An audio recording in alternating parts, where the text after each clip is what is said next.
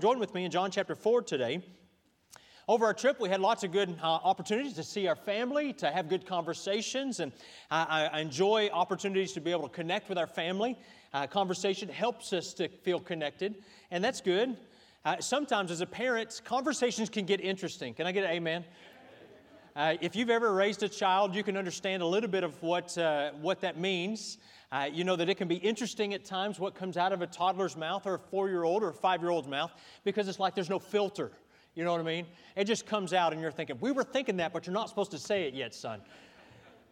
One mother was desperate to get her child to eat. You know how it works. You know, at the table, they don't like the chicken and the vegetables, and they wanted French fries and hamburgers instead.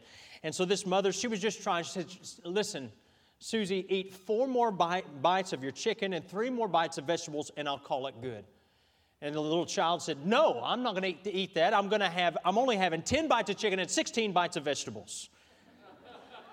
Well, obviously, she was struggling with math a little bit there. Or I love this lesson in toddler ease. You know what that is? It's not quite English. It's not quite toddler. Somewhere in the middle. And I'm going to thank Brother Zeke for letting me coin that phrase. We call it Zekanese when we talk to him. And I'm like, say it again, brother. English this time. But this little girl, she was learning how to talk. And as a dad, I've never had the best dad ears. You know what I mean? My wife, I look at her all the time. She's my interpreter. And I'm like, what did they say? And this little girl, she was saying, where's this going? And the father said, what? Huh? She said, where's this going? And so the father turned to the wife and said, what in the world is she saying? She said, she looked at him and she said, I got nothing. I don't have a clue. And so the girl said, once again, where's this going? Did y'all get it yet? I hope y'all got it. Well, she finally figured out, where are we going? Me not know where this is going. You know, sometimes conversation can be tough, or if you're on a foreign field or talking to someone who's not an English-speaking person, it can be difficult. Try calling AT&T helpline. You'll understand what I'm talking about. You know, I'm sure all of us could say, we've been in interesting conversations in our life, but conversation, good, meaningful conversation, helps make life feel rich. And as we come to John chapter 4, a couple weeks ago, we looked at the beginning of this, just the first 8 verses or so, and we saw that Jesus had a purpose, a need to go through Samaria, and it was a very important time for His life and in His ministry, as He said, listen, we must needs go through Samaria. I have an appointment there. There's a woman that I must meet with. God has me on a sacred errand. And now we're going to look at not just this encounter, but also we're going to see this discussion, this conversation that they're going to have this morning. You know, as a parent of a teenager, I'm thankful for opportunities we have to connect together. I've enjoyed, as a parent, every stage of children. It's fun when they're first born because you think they're perfect. Then you get a little smarter. And then it's fun as you get out of the diaper age. Amen? That's always a blessing, and it's fun to watch them go to school for the first time, to watch them grow and to watch them learn. It was fun to just every stage of the game. And you know, as Asa has been almost a full year as a teenager, it has been an exciting journey for our family. And we're looking forward to getting past this phase. No, I'm teasing. But one of the things that make it rich is conversation. It's no longer this, go do this, son. Now we sit down and we get to have these rich conversations that are so much more meaningful. Christ knew the value of investing in conversations. He knew the value of what it could mean in a life to transform a heart in a life. He'd just sit down, slow down, and talk, and to spend time with this dear woman. And so if you will join with me, we're going to take a moment here this morning, because as we look at this conversation, we see that he chose to take a detour so that he can encounter this woman. But this was not the normal route for Jews, but a route that would lead him directly to a woman at an appointed time, at an appointed place, that needed the compassion of God displayed in her life. And so as we see, I want to just ask you to join with me in John chapter 4. We're going to read John 4, verses 1 through 30 together. It says, when therefore the Lord knew how the Pharisees had heard that Jesus made and baptized more disciples than John, though Jesus himself baptized not but his disciples, he left Judea and departed again unto Galilee. And he must needs go through Samaria. Then cometh he to a city of Samaria, which is called Sychar, near to the parcel of ground that Jacob gave to his son Joseph. Now Joseph well was there. Jesus, therefore, being wearied with his journey, sat thus on the well, and it was about the 6th hour. And there cometh a woman of Samaria to draw water, and Jesus saith unto her, Give me to drink. For his disciples were gone away into the city to buy meat. And then saith the woman of Samaria unto him, How is it that thou, being a Jew, askest drink of me, which am a woman of Samaria? For the Jews have no dealings with the Samaritans. And Jesus answered and said unto her, If thou knewest the gift of God, and who it is that saith to thee, Give me to drink, thou would have asked of him, and he would have given thee living water. And the woman saith unto him, Sir, thou hast nothing to draw with, and the well is deep. From whence then hast thou that living water? Art thou greater than our father Jacob, which gave us the well and drank thereof himself, and his children, and his cattle? And Jesus answered and said unto her, Whosoever drinketh of this water shall thirst again. But whosoever drinketh of the water that I shall give him shall never thirst. But the water that I shall give him shall be in him a well of water springing up into everlasting life.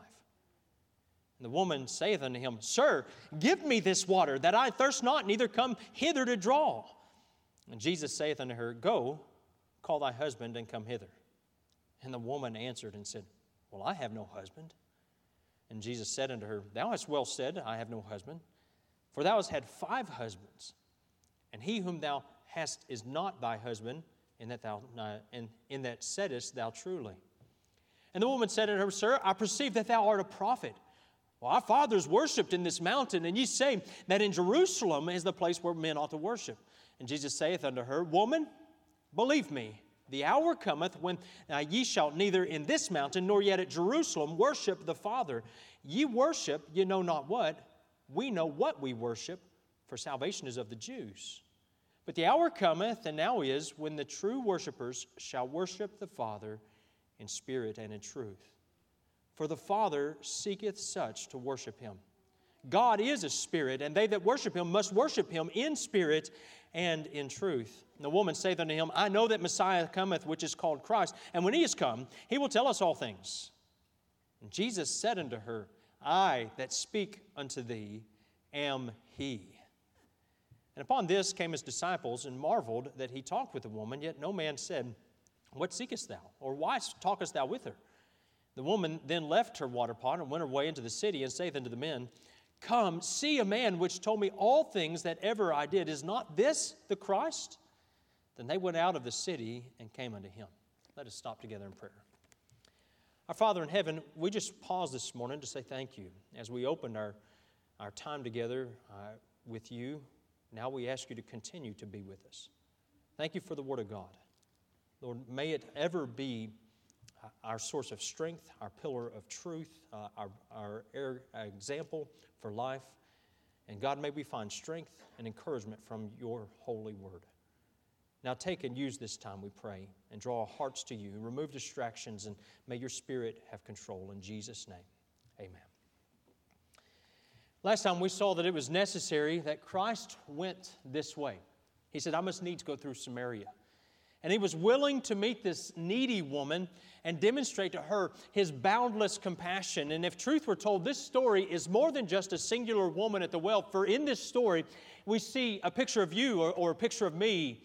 And we see that God's compassion is displayed to not just this woman, but even in this conversation, in this discussion to all of us here today.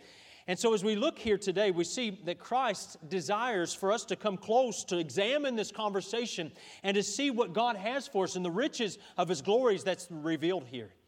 In this discussion, Jesus and the woman are in an everyday conversation, if you will, like you would have at the gas station attendant or somebody else as you're just going about your day. And 7 times we see that the woman says, she saith. Verse 9, verse 11, verse 15, verse 17, verse 19, verse 25, verse 28. All of these indicates that she was talking, conversing with Christ. And so she would say, and then He would respond. And so as we look at this, we see a very encouraging discussion that as God encountered this woman at the well, then He led her to this discussion. And this conversation, let me just say, didn't exactly start well. I mean, read into this the animosity that was intended there. because as we would be able to see, we could see a word of indignation that had come as a result of just him even talking to her. Remember verse 7, he says, give me to drink. This is a Jewish man talking to a Samaritan woman, and that is important for us to understand the difference. Because our first interaction with this woman is very, well, frankly, it's very rude. She's insolent, she's impudent, if you will, she's impertinent. She tosses her head and she drags to the surface all that she's never forgotten, the racial division that existed for centuries. Listen, you thought 2020 was the beginning of racial division. It didn't start with George Floyd. It's been existed for centuries. But listen, people with less or more melanin in their skin pigmentation doesn't mean someone is less or more valuable. Racism is an issue of pride of the heart. It is a desire to tear down others to make yourself feel better. And this is exactly what this woman was showing. If you look here in verse number 9, then saith the woman of Samaria to him, how is it that thou, being a Jew, asketh drink of me, which am a woman of Samaria? For the Jews have no dealings with the Samaritans. You can just see, you can hear in her voice, just as it drips the sarcasm, as it drips the religious and the racial hate and venom. But it goes back several centuries. And I've just had to recap, because we talked about this a couple of weeks ago. I just want to recap for those maybe who were with us a couple of weeks ago, or maybe just because we've slept and we've forgotten more than we remember. Amen. But as we look at this, the northern 10 tribes were led into captivity by the Assyrians. Their conquerors, who were the Assyrians, which was their usual policy to infiltrate the country that they had taken with foreigners. And so they would try to destroy their national identity. And so they would carry people off and they would bring people in. And before long, these newcomers would adopt themselves to some form of the common religiosity of that place. And so what happened was then it was a mix of heretical beliefs, what they brought from their land and what they adopted from Judaism. And so that was the Samaritans. That was where their foundation was. It was a mix of heresy. It was a mix of blood. It was a mix of all different types of things. And so when this woman comes to Jesus, or when Jesus comes to this woman and says, give me to drink, recognize that there was a great social divide between these two. One, he's a man, she's a woman. Secondly, he's a Jew, she's a Samaritan. Through the years, there was much more than just the mixed blood and the mixed religion. The Jews rejected these colonists. They refused to allow them to have any part with worshiping with them. And after the Jews had had suffered in Babylonian captivity and they returned to repossess their land, they found the Samaritans were still there. And so the Jews wanted to rebuild the temple, and in rebuilding the temple, the Samaritans said, hey, let us help. And the Jews said, you don't have any right to help. We don't want anything to do with you. And so obviously this continued to fuel the animosity and the resentment. And it just fostered and grew. And since they were banned from worshiping with the Jews, the Samaritans chose to build a rival temple right here on Mount Gerizim. For themselves, this was a place that later the Jews would come and would burn down. Again, hate continued to grow. This racism continued to spread incredibly through the centuries. The kids were mad at the Samaritans because their parents were mad at them. The parents were mad because their parents were mad. And it goes on for centuries, just like this. Generation after generation was built up, this racism, this hatefulness, all of these things. And the parents, they didn't do anything to try to destroy it, but instead fostered it by their own life. Let me just point out something real quick, can I? Bitterness, left unchecked, never goes away.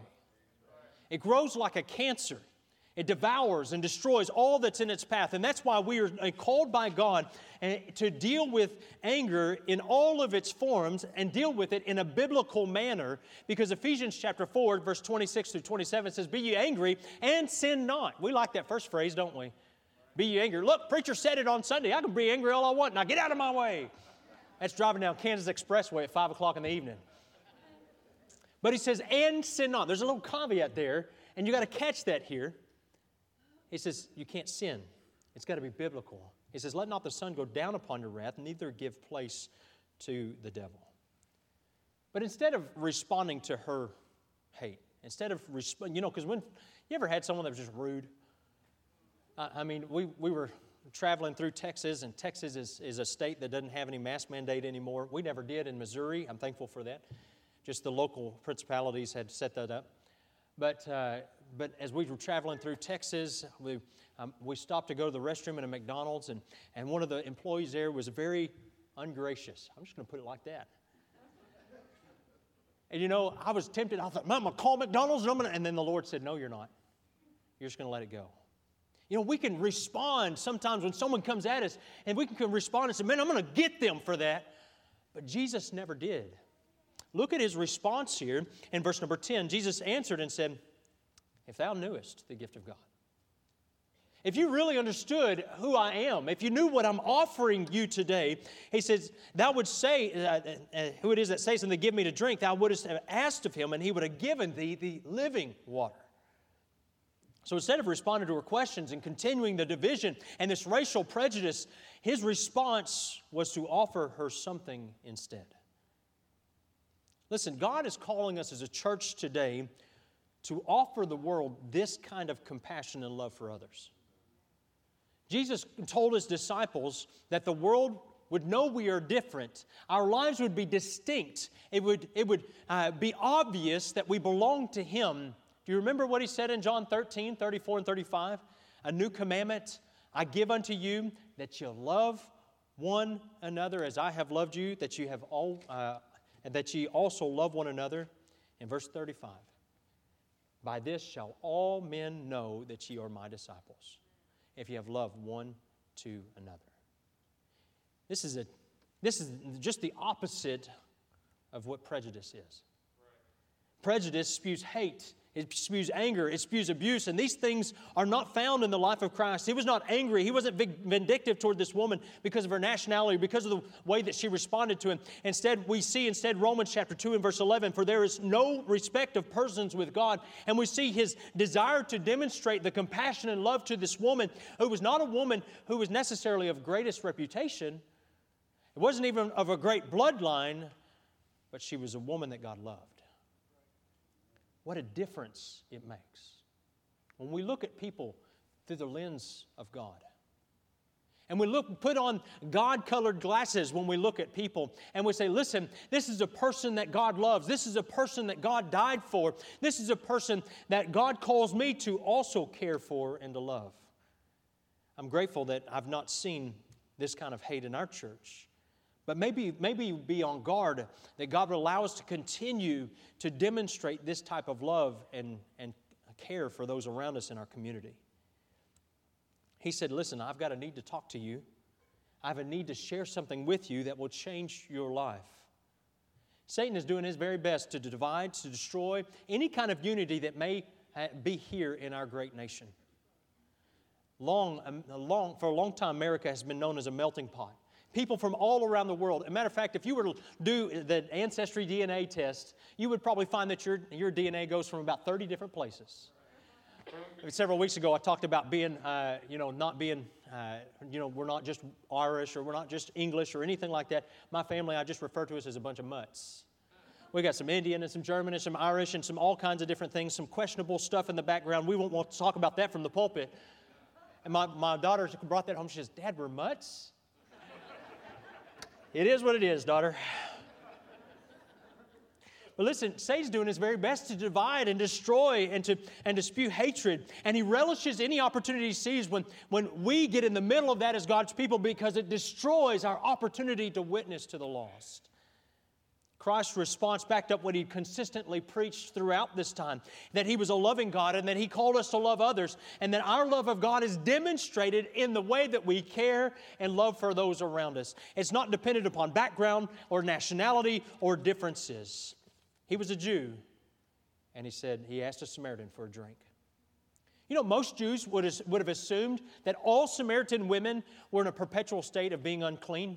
They were in a perpetual state of ceremonial uncleanness. That means he couldn't even touch her. He couldn't touch anything that she would even, she would lie on, sit on, touch with her own hands.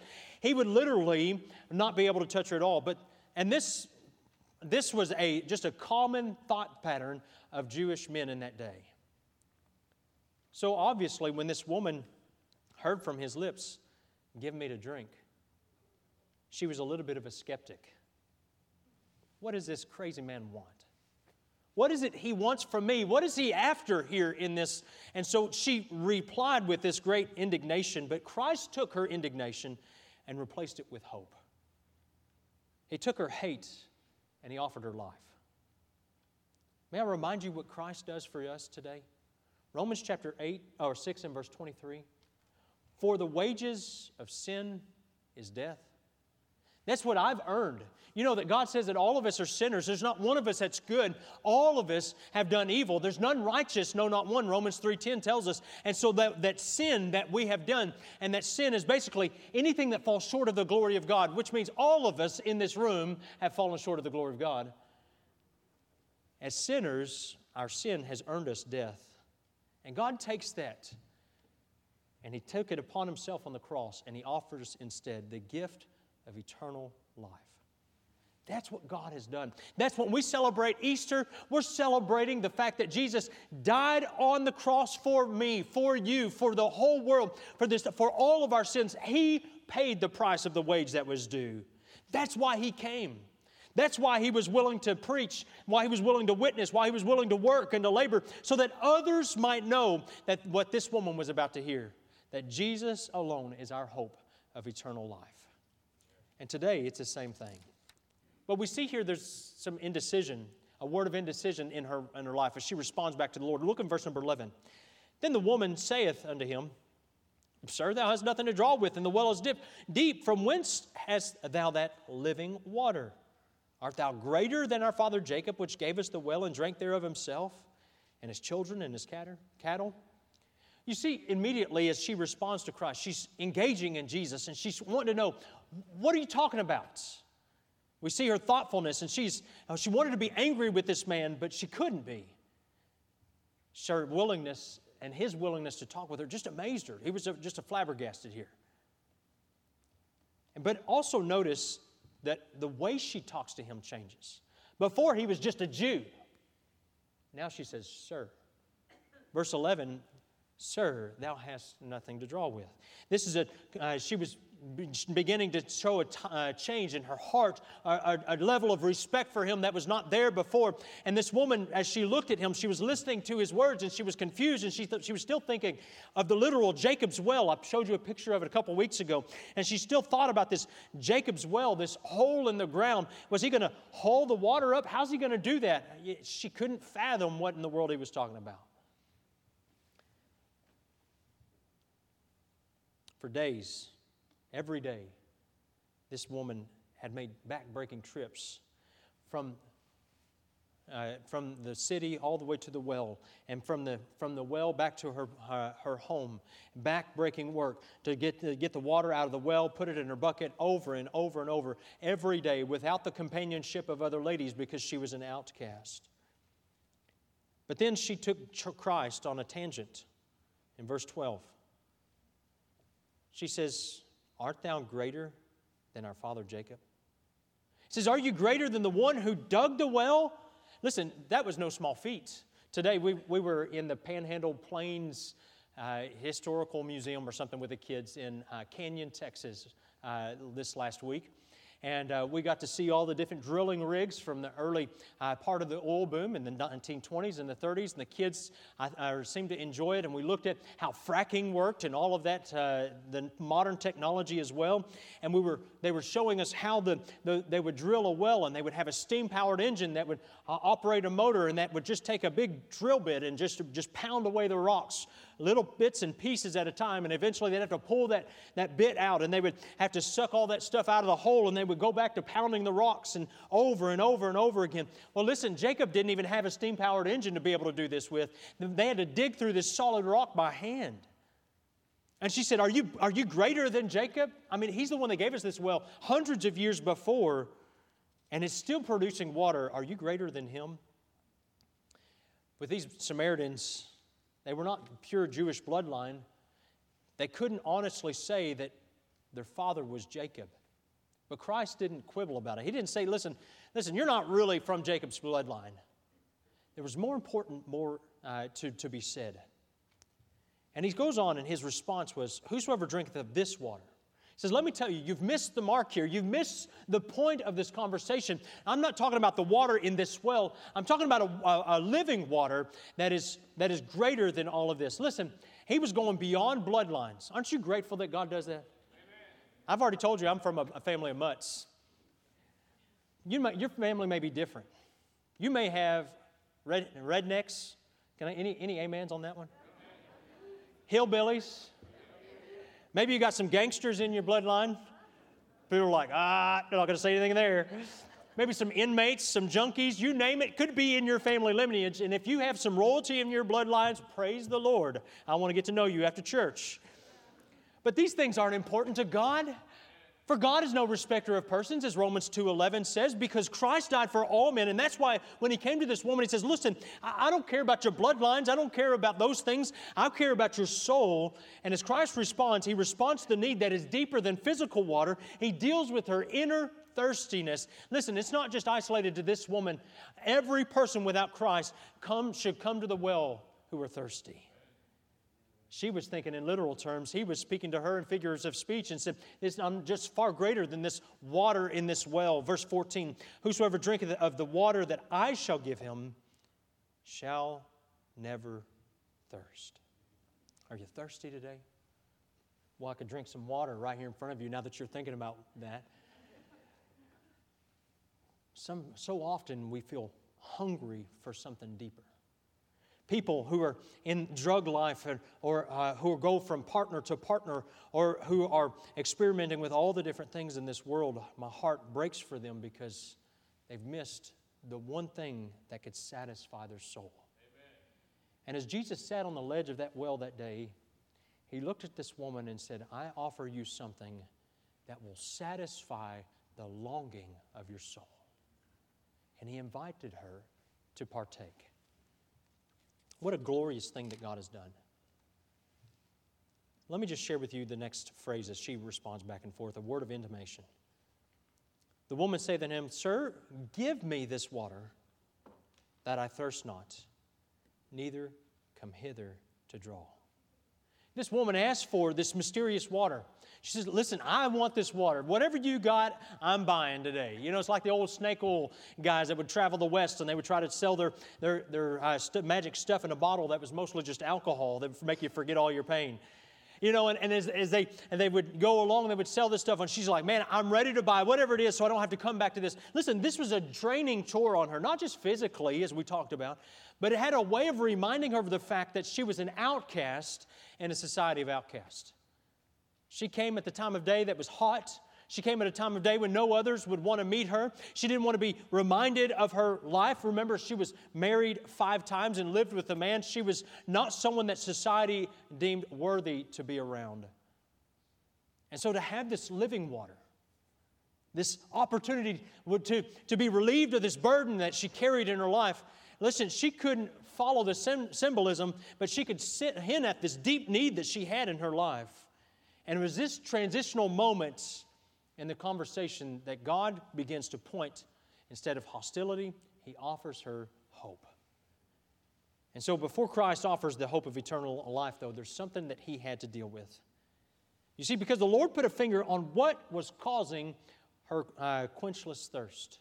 You see, because there's something in every person's life that causes us to be hungry, that make us feel empty, or to make us thirst for something greater in this life, and that is sin.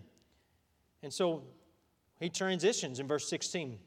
And Jesus saith unto her, Go, call thy husband and come hither. And this is where it gets a little dicey. Things were going good. She wanted it. She said, oh yeah, I'll take this living water. Whatever you got, lay it on me. And he says, well, go get your husband. And she said, well, I have no husband. So Jesus answered and says, I know you don't. And He told her exactly what was going on in her life. And instinctively, this woman tried to insulate herself from this affront to her. No one likes to be told, you're a sinner. Pastor Tolbert, I love you, but you're a sinner. I know, y'all don't believe that. But his son's back there. Has your dad ever sinned, Brother Gary? He says, no, he's perfect. You know, here's the truth of the matter is there's not one righteous, no, not one. We're all sinners. And as he deals with and he offers her hope, before a person can ever receive Christ as their Savior, they must recognize that they are a sinner in need of a Savior. No one likes to be insulted. No one wants to advertise that they've made errors in judgment or mistakes, or no one wants anybody to know that they've sinned against God. Sin is an affront to God, and as such, it separates him from Him. And so as he begins this, we see that as he turns this conversation, she begins to backtrack a little bit. Verse 19, the woman saith unto him, I perceive that thou art a prophet. She's changing the subject. Did you know that sometimes over time, if we allow sin in our life, we can become used to it? It can just become normal. Well, it's just a little bit of an issue with porn, Pastor. It's not a big deal. Well, it's really not a big thing, just with friends or whatever. It's just I partake a little bit, but not a big deal. Or like Bill Clinton said, I did not inhale. All of these things, we try to make excuses, rationalize. She may have grown cold. She may have become isolated from society. But let me just say that this was a sore spot in her life. And when he brought this up, it caused her to say, whoa, what are you talking about? Would you look in Romans chapter 1 with me, verses 26 through 32. We're going to read several verses, and I just want you to see these in your Bible. Because what happens is over time is, if you're a Christian today, and you've allowed sin to continually dwell in your life, you've quenched the Spirit of God, it's harder to hear Him. It's harder to be led by Him. You cannot be filled with Him if there's sin in your life.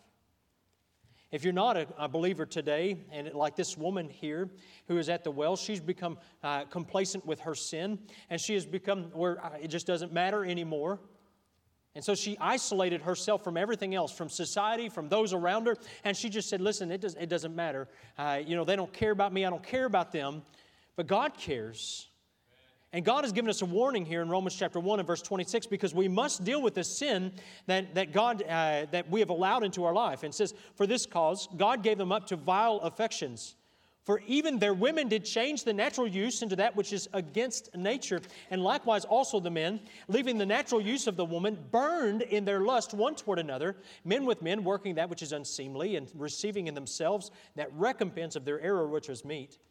And even as they did not like to retain God in their knowledge, God gave them over to a reprobate mind to do those things which are not convenient, being filled with all unrighteousness, fornication, wickedness, covetousness, maliciousness, full of envy, murder, debate, deceit, malignity, whisperers, backbiters, haters of God, despiteful, proud, boasters, inventors of evil things, disobedient to parents, without understanding, covenant breakers, without natural affection, implacable, unmerciful, who knowing the judgment of God, that they which commit such things are worthy of death, not only do the same, but have pleasure in them that do them. You see, over the passing of time, with the passing of the partners, with her heart and her mind may have grown callous toward that sin, and God is waking her up and saying, listen, it's time for you to wake up to the reality of the dangers of the sin in your life. Christian, sometimes it's easy for us to grow callous and to grow lackadaisical towards sin and say, really, it's not affecting anybody else around me. It's not a big deal. But if we want to be delivered from this, we must be like they meet in an AA-style meeting and lead off and say, listen, I'm John Bingham and I'm a sinner.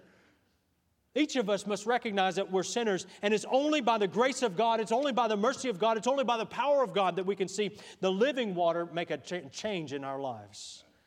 You see, the Pharisees and the scribes, they did not receive this hope because they believed they were too good.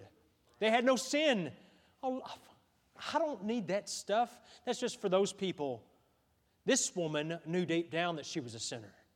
And when Christ uncovered it, He exposed it.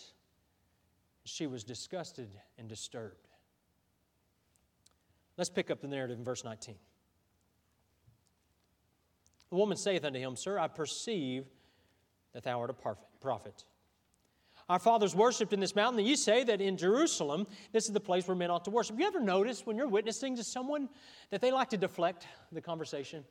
I mean, I'm trying to tell them about Jesus. All men are sinners, and this is what she says. He points out her sin, and she says, listen, we worship in Mount Gerizim. You Jews say that we ought to worship there. Well, here's the truth of the matter that Jesus was now taking and saying, listen, all of these things don't matter. Where you worship is going to be irrelevant. In verse 21, he says, Woman, believe me, the hour cometh when ye shall neither in this mountain nor yet at Jerusalem worship the Father. He said, listen, there's coming a future day very soon that the place of worship will no longer matter because it's the person of worship that is important. You know, this building may burn, they may take it away, the government may come in and say, you can't meet anymore, but I'm telling you, as a church of God, we can still come together and say, listen, it's not the place, it's the person we worship today.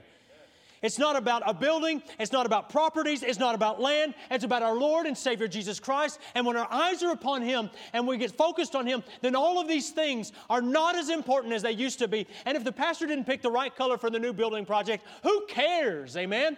Because it's all about the Lord Jesus Christ, and let Him get the glory in all of this.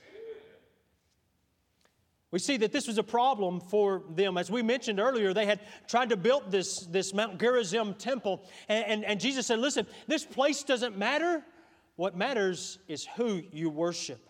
And that's the heart of all of this today. As we come down to this, I want to just point out to you, because I'm running quickly out of time, that Jesus, He says in verse number 22, you worship, you know not what. We know what we worship. We've got the whole counsel of God. And listen, today, we know what we worship. The world today who is looking at Hinduism and looking for Eastern religions, and they're looking at Mormonism and they're looking at these other things, they have no idea what they even worship today. But the God of the Bible has made it plain to us that Jesus Christ is Lord and Savior of all those that will put their faith in Him.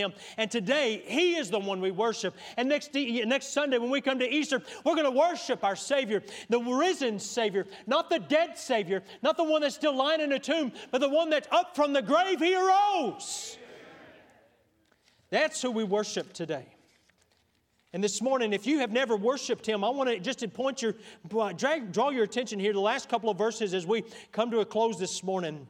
He says, but the hour cometh, and now He is in verse 23, when the true worshipers shall worship the Father in spirit and in truth. For the Father seeketh such to worship Him. He is seeking those who are willing to come and to put their faith in the Lord Jesus Christ and be gloriously saved. He says, for God is a spirit, and they that worship Him must worship Him in spirit and in truth.